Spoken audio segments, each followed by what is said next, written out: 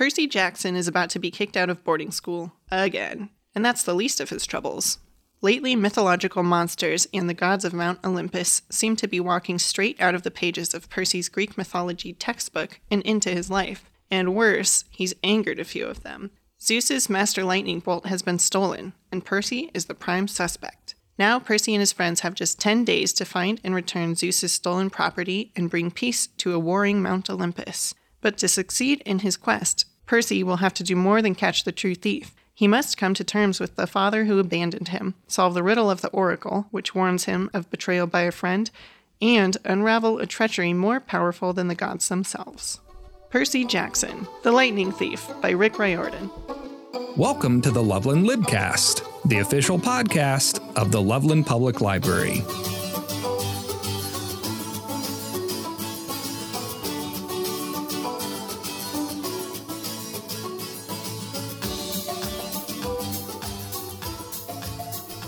Welcome to another young adult book reading edition of the Loveland Libcast. We'll have to come up with a catchy name for these episodes. Joining me, as always, is Becca from the teen department. Becca, welcome back, as always. Thank you. Thank you for having me. Of course. So, as you heard in that introduction, we are talking Percy Jackson, The Lightning Thief by Rick Riordan.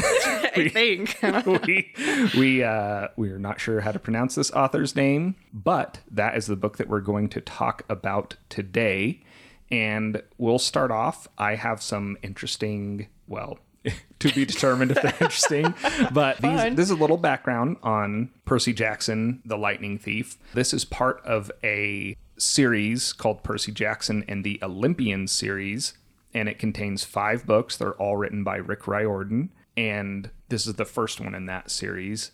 And these are targeted towards middle schoolers or tweens. Middle grade. Yeah, and so this is a little different than the other YA that we've read because it's a younger audience, but this is a big series, very popular, translated into a lot of languages, so it's globally popular. And made into a movie. That's right. There are 2 motion pictures from this series, and it's also, I believe it's going to be a Disney Plus series. That would make sense. I saw that. Yeah. I think that's in development. So The Lightning Thief came out in 2005. And as I said, this is part of the Percy Jackson and the Olympians series. Rick Riordan, is that? I'll just pronounce it different every time. Riordan. Little Ricky. Rick Riordan has also written The Heroes of Olympus, which is a sequel series to this. And then he has also written The Kane Chronicles, which focuses on Egypt. So this is Greek mythology, the Olympian series, and The Heroes of Olympus. The Kane Chronicles focus on Egyptian mythology. And he is also, I think his most recent series is called Magnus Chase and the Gods of Asgard, and that's Norse mythology. So he's really kind of found his mythological wheelhouse for young adult books. Yeah. Just a little bit about the author. He taught middle school Greek mythology. I don't know if that was, like a unit in one of his classes, or if he cool. I would take it. Or if he focused on that. But that's where his background comes from and knowing these things. And then this book, The Lightning Thief, and then Percy Jackson, the character, and the Olympian series all came from, he was telling his son Greek mythology stories as kind of a bedtime stories. And when he ran out of myths, his son asked him to keep going. And so he just created this character to interact with Greek gods and mythological creatures and heroes and all of that kind of stuff. So it really, in its inception, started as a middle school, because his son... Yeah. Little bedtime story. Yeah. Cute. Yeah. And that was his experience as a teacher. And then his son had been diagnosed with ADHD and dyslexia, which plays into the Percy Jackson character. So that's kind of where that originated. And when he started turning this into a book, he had help from middle schoolers. I don't know this for sure, but presumably from the middle school he taught at. I would guess so. That he must have given them the story or maybe the book, but they gave him input on the story. So he kind of had a little test audience of middle schoolers, and they helped him develop the title. So The Lightning Thief, and then also Percy Jackson's sword. I think that they helped name that and kind of create that. Riptide, right? Yeah. Okay. So that's a little bit of background into Percy Jackson, the Lightning Thief, and the Percy Jackson, the Olympians series. And Becca, let's start with your spoiler-free review and who you think would love this book. I really liked it. I would give it 4 out of 5 stars. I don't usually read middle grade books, so it was cool to check that out. I liked that it was funny, and I like Greek mythology. There are some parts that kind of bugged me. I feel like they talk about ADHD and dyslexia like a lot, which is cool because then kids who have that can relate to it. It was just like they really hammered it a lot. So I feel like that kind of distracted from this story. Yeah, I thought it was cute, and I'll probably read the next one. And my son, who is 9, also read it at the same time, so it was really great because we could discuss it. His review is, "It's the best book ever. It's amazing. I like it because it has mythical creatures. Read it." That's a quote from him. But it was great. He loves stories and he loves books, but it's hard to get him invested enough because he also has ADHD, so he could relate to that part. But yeah, it's hard to get him really sucked in enough to look forward to reading it every night. So that was really great. I think that's part of why I liked it so much. What about you? I guess I would also give it a 4 out of 5. I really try to put myself, because I don't You're a grown man. Middle grade. Yeah, I'm a grown man, and this book is not meant for me. I'm not the audience. I don't have children, so I'm also not sharing the experience with anyone who's this is more geared towards. But yeah, it was fun. You can kind of see some of that stuff, especially knowing that his son was diagnosed with ADHD and dyslexia. Like you were saying, it really is in the story. So I'm sure that was a personal element that he was including. And then there are also moments that are kind of teaching, like you're learning about different Greek things and mythology. And so it has that kind of funny, a teacher is definitely sneaking this information in there. As an adult, it feels a little awkward, but it's when you read it through the eyes of someone who's, 10 to 14 or however it may be, it's just kind of an action-packed thrill ride adventure using Greek mythology, and there's a lot of cool moments, and it's taking a protagonist who has a rough life and then kind of becomes someone who's very heroic and cool. And it's pretty obvious to me that the success of Harry Potter, I'm sure, contributed to this being published. And it hits a lot of those same kind of beats and tropes, but this one is not only including, the Greek mythology, but seems like it's targeted at a younger audience than even Harry Potter maybe. And it's not as long as any of the Harry Potter books. So especially if you're middle grader, if you're a 10 to 14 or maybe 9. Tween. Tween, then you'd probably really, really like this and have a lot of fun. And, there's little cliffhangers and some twists. Yeah, twists. Which I guessed one, like, toward the beginning. I guessed one of the end twists. And I told my son and that it was right. And I feel bad that I, spoiled that for him. Whoops.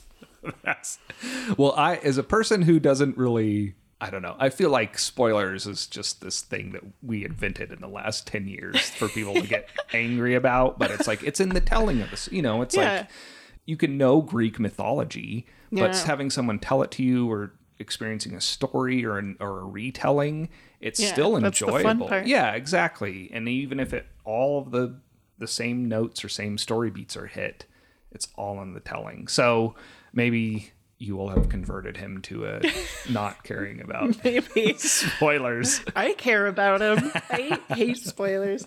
I don't know if you remember this, but I did totally call, and I'm a grown man bragging about predicting Percy Jackson, but I totally nailed who his father turns out to be. You did, but early on. It tips you. There are clues. Anyway, yeah, so we both like this one.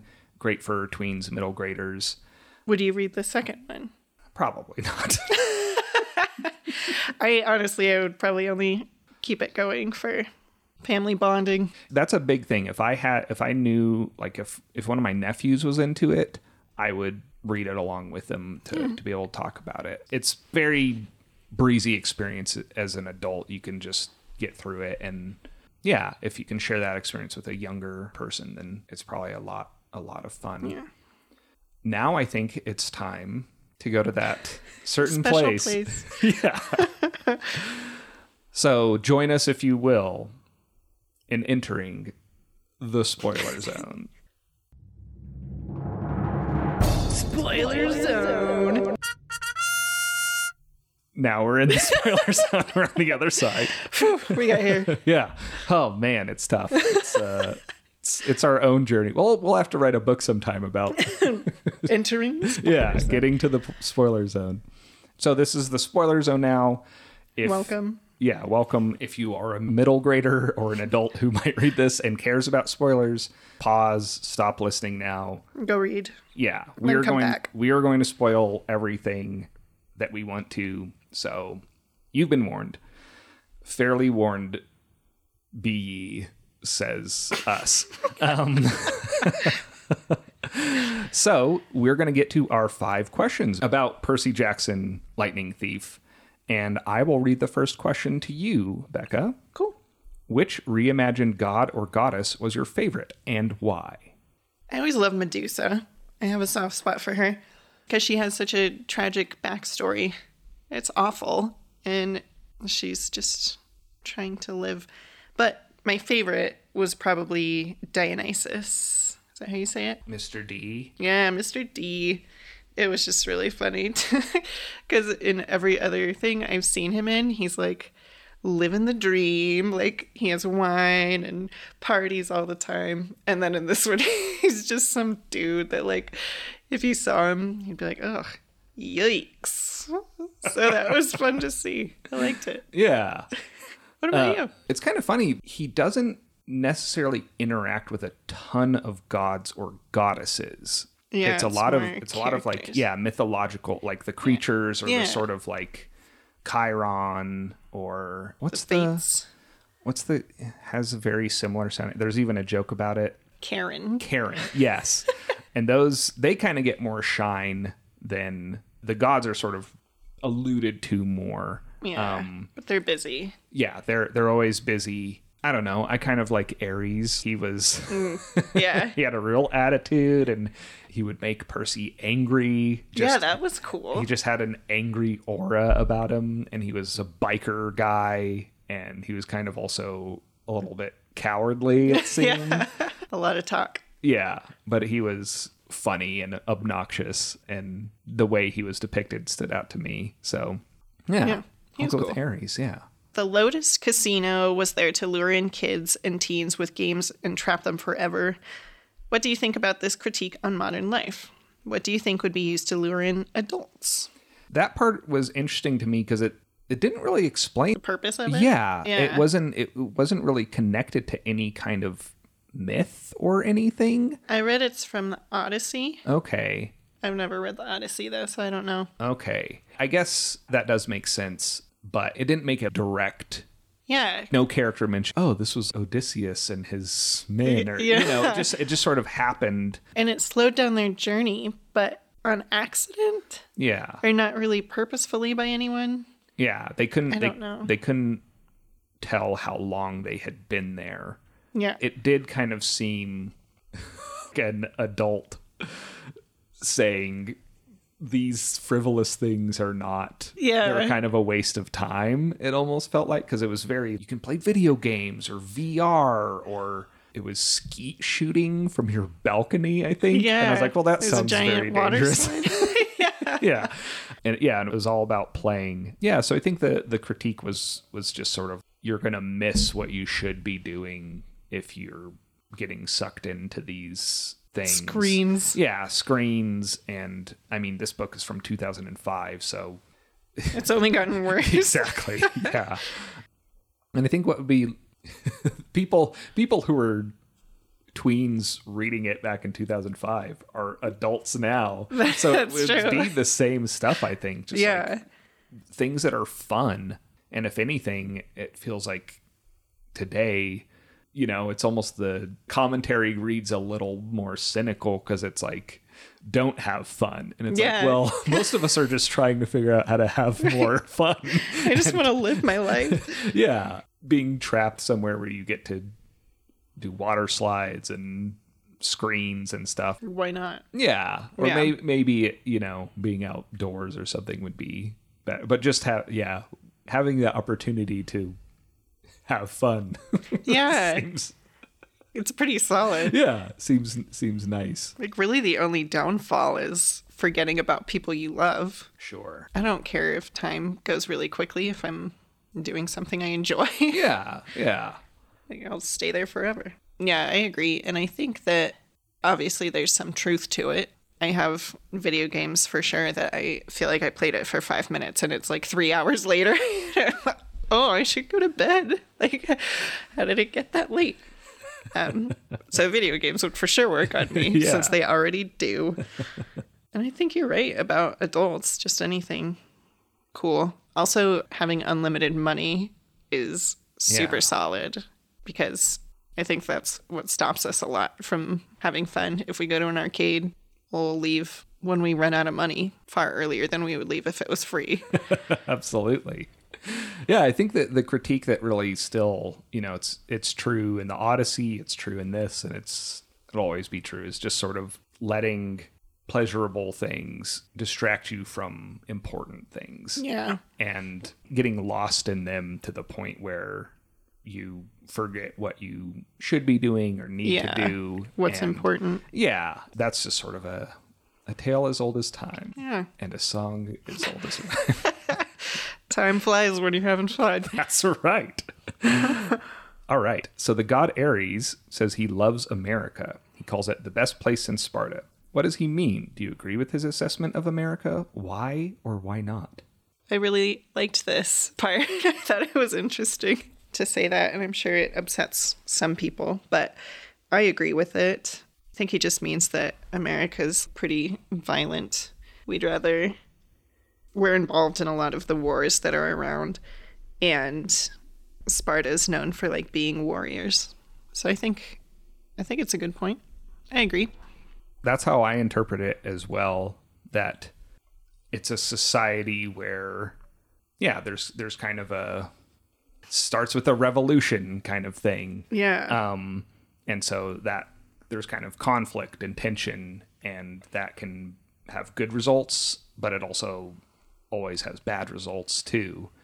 And so, I think that was just kind of a way for the author to kind of slip in, that this Greek god, and there's kind of this world building about like Western civilization, and these gods kind of move with where Western civilization is. So he invents the stories that like, Greece is just a point along this journey, and now these gods are sort of centered in America because now it's the pinnacle of Western civilization, just like Greece was back in the day, and then Rome and that kind of thing.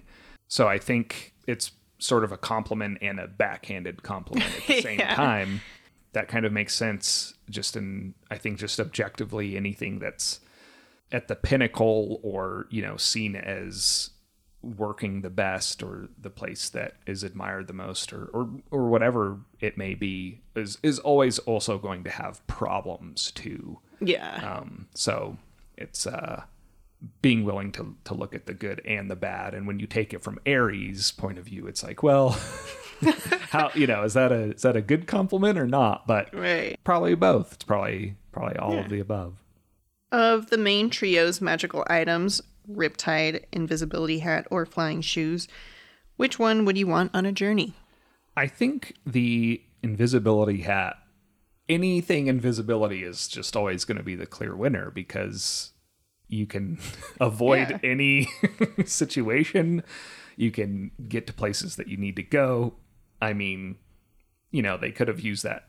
The invisibility hat would have solved their money problems, or it's just, like you just get creative with the invisibility. And also it's the one that, like flying shoes, everyone would have to hold hands, and that's true. The shoes would carry him or something. I don't know. Grover made it seem like they were real hard to operate. Yeah, he was kind of the Jar Jar Binks of the it's like he's the comic relief, and a lot of that comedy comes from being clumsy and annoying. A little goofy. Yeah, goofy guy. Goofy's a much nicer way to say it.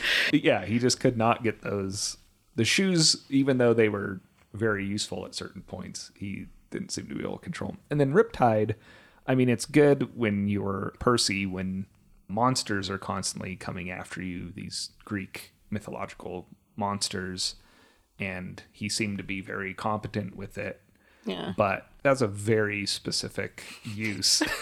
So it doesn't work on humans. Yeah. Which one would you pick? I would also do invisibility hat, because I feel like you were saying it can kind of cover everything that the other two can do. I mean, obviously you can't fly and you can't hurt people, but I don't think they were in any situations that they needed to fly, really, that they couldn't have just used the invisibility hat and gone another way. Or, I don't know, using Riptide, it seems like with the invisibility hat, you can just avoid confrontation. It's like stealth mode. Get through the whole journey. Quest. Is that what they call it? Yeah. I don't know. But you can just avoid a lot of things with that rather than get into confrontations. It's sneaky. Yeah. But also, that's just you. It doesn't cover the other two. It's true. But you could use They're it on their own. to steal money or Yeah. steal a car, whatever you need to do. Sneak on. Yeah. Just speaking of like, one of the things, maybe this is true of all middle grade or YA that's geared towards a younger audience than teenagers, or, like some of the YA that's pretty much anyone, even adults love. Mm-hmm. The plot hole situation was out of control. Yes, it was some of the funny thing, or just stuff that I was like, this is a weird, I don't know why this is in here. There were three things that jumped out to me. The first one, the Hillary Duff reference, I was like, this is not aging. Cracked me up. I loved it so much. I mean, but Finn was like, oh, yeah, what? That's what I was, when I read that, I thought of, was he just like, who he just kind of glanced over it. I mean, it'd be like, a reference to Tiffany or someone. Von Dutch hats or something. Yeah. Even, I guess Miley Cyrus, she's had a more prolific musical career, but Hillary Duff was just funny in how specific it was. Great. For millennials. Yeah. And knowing that he was a middle school teacher, just thinking like, I wonder if he was, or she was the most popular artist at the time. And well, now she's so yesterday. Yeah. She's so yesterday. She's so 2005. What were the other two? This felt like an editor had read this and was like, hey, Rick, you got to put something in there about cell phones, because there's this paragraph that's like, oh, and monsters can track cell phones, so you can't use cell phones. It's like a horror movie. It's a rule. You have to rule out any possibility of a cell phone. Yeah. Otherwise, the story doesn't work. Yeah, it was a funny just put in there. Right. Hello, everyone. I don't have a cell phone, and this is why. Yeah, they won't work. Don't even try it. Let's move on. And in 2005, I mean, cell phones, they were becoming more that was popular. Like razor phone era. Yeah, because I remember I was in college at that point, and I remember even my sophomore year, I had a roommate. We were all going to go in on a landline, and they were like, I have a cell phone. I don't need a landline. And I just remember that being a weird, what? Everyone needs a landline. But, you know, they were obviously correct that no one's going to need that anymore. And then the third thing was I guess Rick Riordan hates Los Angeles with a passion. Because it was funny. So weird. There was this part where they were just walking around and everything's bad. Yeah, it was like there's gangbangers and yeah, that was a bit much. It just was portraying things in this negative way. Incredibly negative. Yeah. And that's the portal to Hades. Right. Yes. Yeah. And when they say that, they're like, it's in LA. And they're like, oh yeah, it makes sense. Yeah. Like, what happened to you there? Yeah. Are you okay? I should have looked this up. Maybe Rick Riordan is from New York or something and just has He definitely prefers that. Yeah. Because New York is just, it's funny that he goes so far out of, New York is so easy to navigate. You get used, like he paints it in this very, and Mount Olympus is in. Yes. It's just, all right. In all of its glory. Why do you hate Los Angeles so much? That was really, it stood out. For sure. Yeah. It was one of those things where it just did not... It made sense geographically to be like, okay, you got to cross the country to get to Hades. But when they get there and it's also... They're scared and there's even these kids that are going to beat him up. They almost get jumped. Yeah. There's this sort of... Because there's gangs of children all over LA. Watch out. Yeah. It was very bizarre. But those were the three things that really stuck out to me. For me, it was mostly inflation. I don't know how much it's changed from 2005, but for some parts it was really obvious to me how old it was. I think it's Ares gives them $20 and they're like, oh yeah, this will help us get all the way to the end of our journey and we'll have so much food. I'm like, no, that's for three of you, that's like maybe 2 meals at McDonald's. Yeah. Or not meals individually, but 2 dinners. Yeah, now that you mention it, because there was a lot of, I didn't know if that was a weird inflation thing or if it was if you're in middle school, $20, you would be like, I am the richest person I know. And that's true. I didn't think about it that way. But there are a lot of funky things though, where there's not a lot of, I mean, they get from New York to LA. It's not a long book, but it feels like it happens very quickly. Yeah. And they stop at Denver and St. Louis and Las Vegas. And that's pretty much that's it. Yeah, that's the journey. I mean, it makes sense because if this is for middle graders, right? They're not going to question it. Yeah, it's sort of we're here now. Yeah, that was cool. We're moving. We're moving west. Or I noticed in the beginning too that it's like back-to-back action, and it kind of annoyed me a little bit because it's like one big fight and then we got away. Oh boy, another big fight immediately after. It's like, is this going to be the whole book? Are they just fighting, or is there going to be a storyline? I'm glad that calmed down toward the end. It did. If you frame that, and I could be totally making this up, but if you frame it in the sense of this came from bedtime stories or something, where you have this big action moment and then drops off and then it just leads right up to another big action moment. Right. But I totally noticed that too. The pacing is just kind of wacky, clunky. And that it does, I mean, to be totally honest with you, after the second or third one of those, I just started kind of skimming because he's probably going to resolve this by using Riptide. I think he'll win. Yeah, exactly. He'll use his penknife sword and defeat them. And so it is, I don't know, maybe if you're in middle school and have ADHD. Yeah, the action is what keeps you focused. Yeah, gripped. As an adult, it was just sort of this, I wonder if he's going to really... Yeah. Because then when they get to the water park water park part, that's different enough. It was a unique moment. And it also tied into this, the gods having these, Aphrodite and Ares having this affair. And what's his name?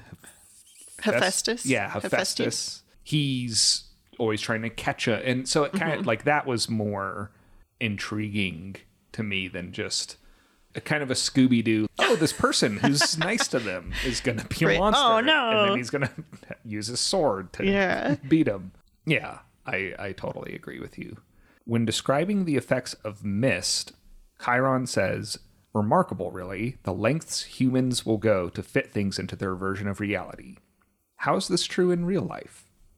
I think that we try to use just logic and reason to explain a lot of things. I don't know. Like, if I see something out of the corner of my eye, my first response isn't, there's a ghost over there. Sometimes it is, if I'm like at home alone. But I don't know. I always love that theme in books. It's usually like adults, though. Adults explain things away when it's actually magic or whatever. There's a book I really love called Zorgamazoo. It's also middle grade, and the whole thing is written in verse. It's like a chapter book, Dr. Seuss. It's amazing. I don't know how they did it. But that's also, there's monsters, but humans, grown-ups, the kids see them, but adults just explain it away. So we're like missing out on all the fun, playful, childlike things in life because we get boring as we get old, and like there's not a sparkle to the world anymore. So I always love that. But yeah, I think maybe it's just I think that's it. Yeah. That's all I've got. No, it made me think of, I've heard that magicians typically don't like to do tricks in front of kids because kids don't have an expectation of what's going to happen. So they notice things more. Interesting. Yeah. And that made me think of this because it's easier to fool adults because they'll have an expectation. You know, you see the thing in the hand. If it's put under of whatever you expect it to be. Yeah. And that, I think, just sort of illustrates just a cognitive kind of bias or expectations. And you see it all the time. You know, people they want things to make sense. And if they have a worldview about things, when something happens, they want to explain it in a way that still conforms to their worldview. Or if they see a magic trick, you can fool them because they have expectations, they have experience, when this happens, this is supposed to happen. And so when it changes, it's magic for us, even though, you know, it's really just sleight of hand or an illusion or something like that. And yeah, I do think people do want, the older you get, the more you want the world to make sense. You want that logic to hold true.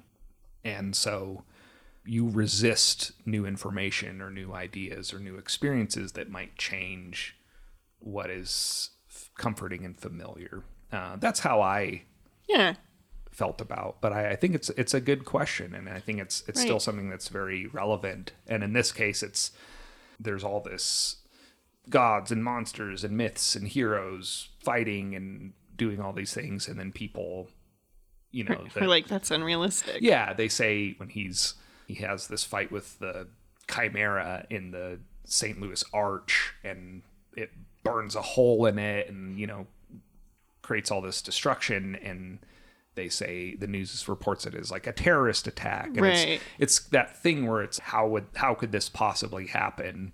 No one's going to say it's a chimera who's fighting a 12-year-old boy.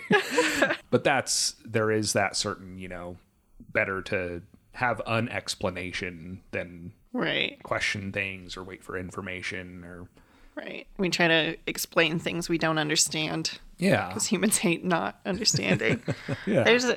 I don't know if Dumbledore said it or if it's just a quote, but it's people aren't scared of the dark. They're scared of the unknown because you don't know what's out there when it's dark. We say we're scared of the dark because we don't want to face that.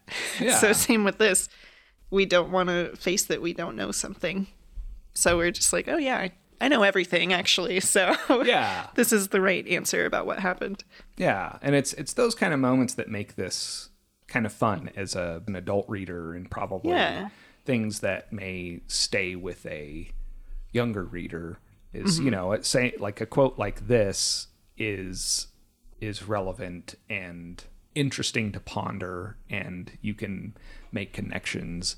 And, you know, it comes from a book that also has a pin that turns into a sword and and a goofy satyr that has flying shoes. And yeah. Dionysus, who's addicted to Diet Coke. Yes. Yeah.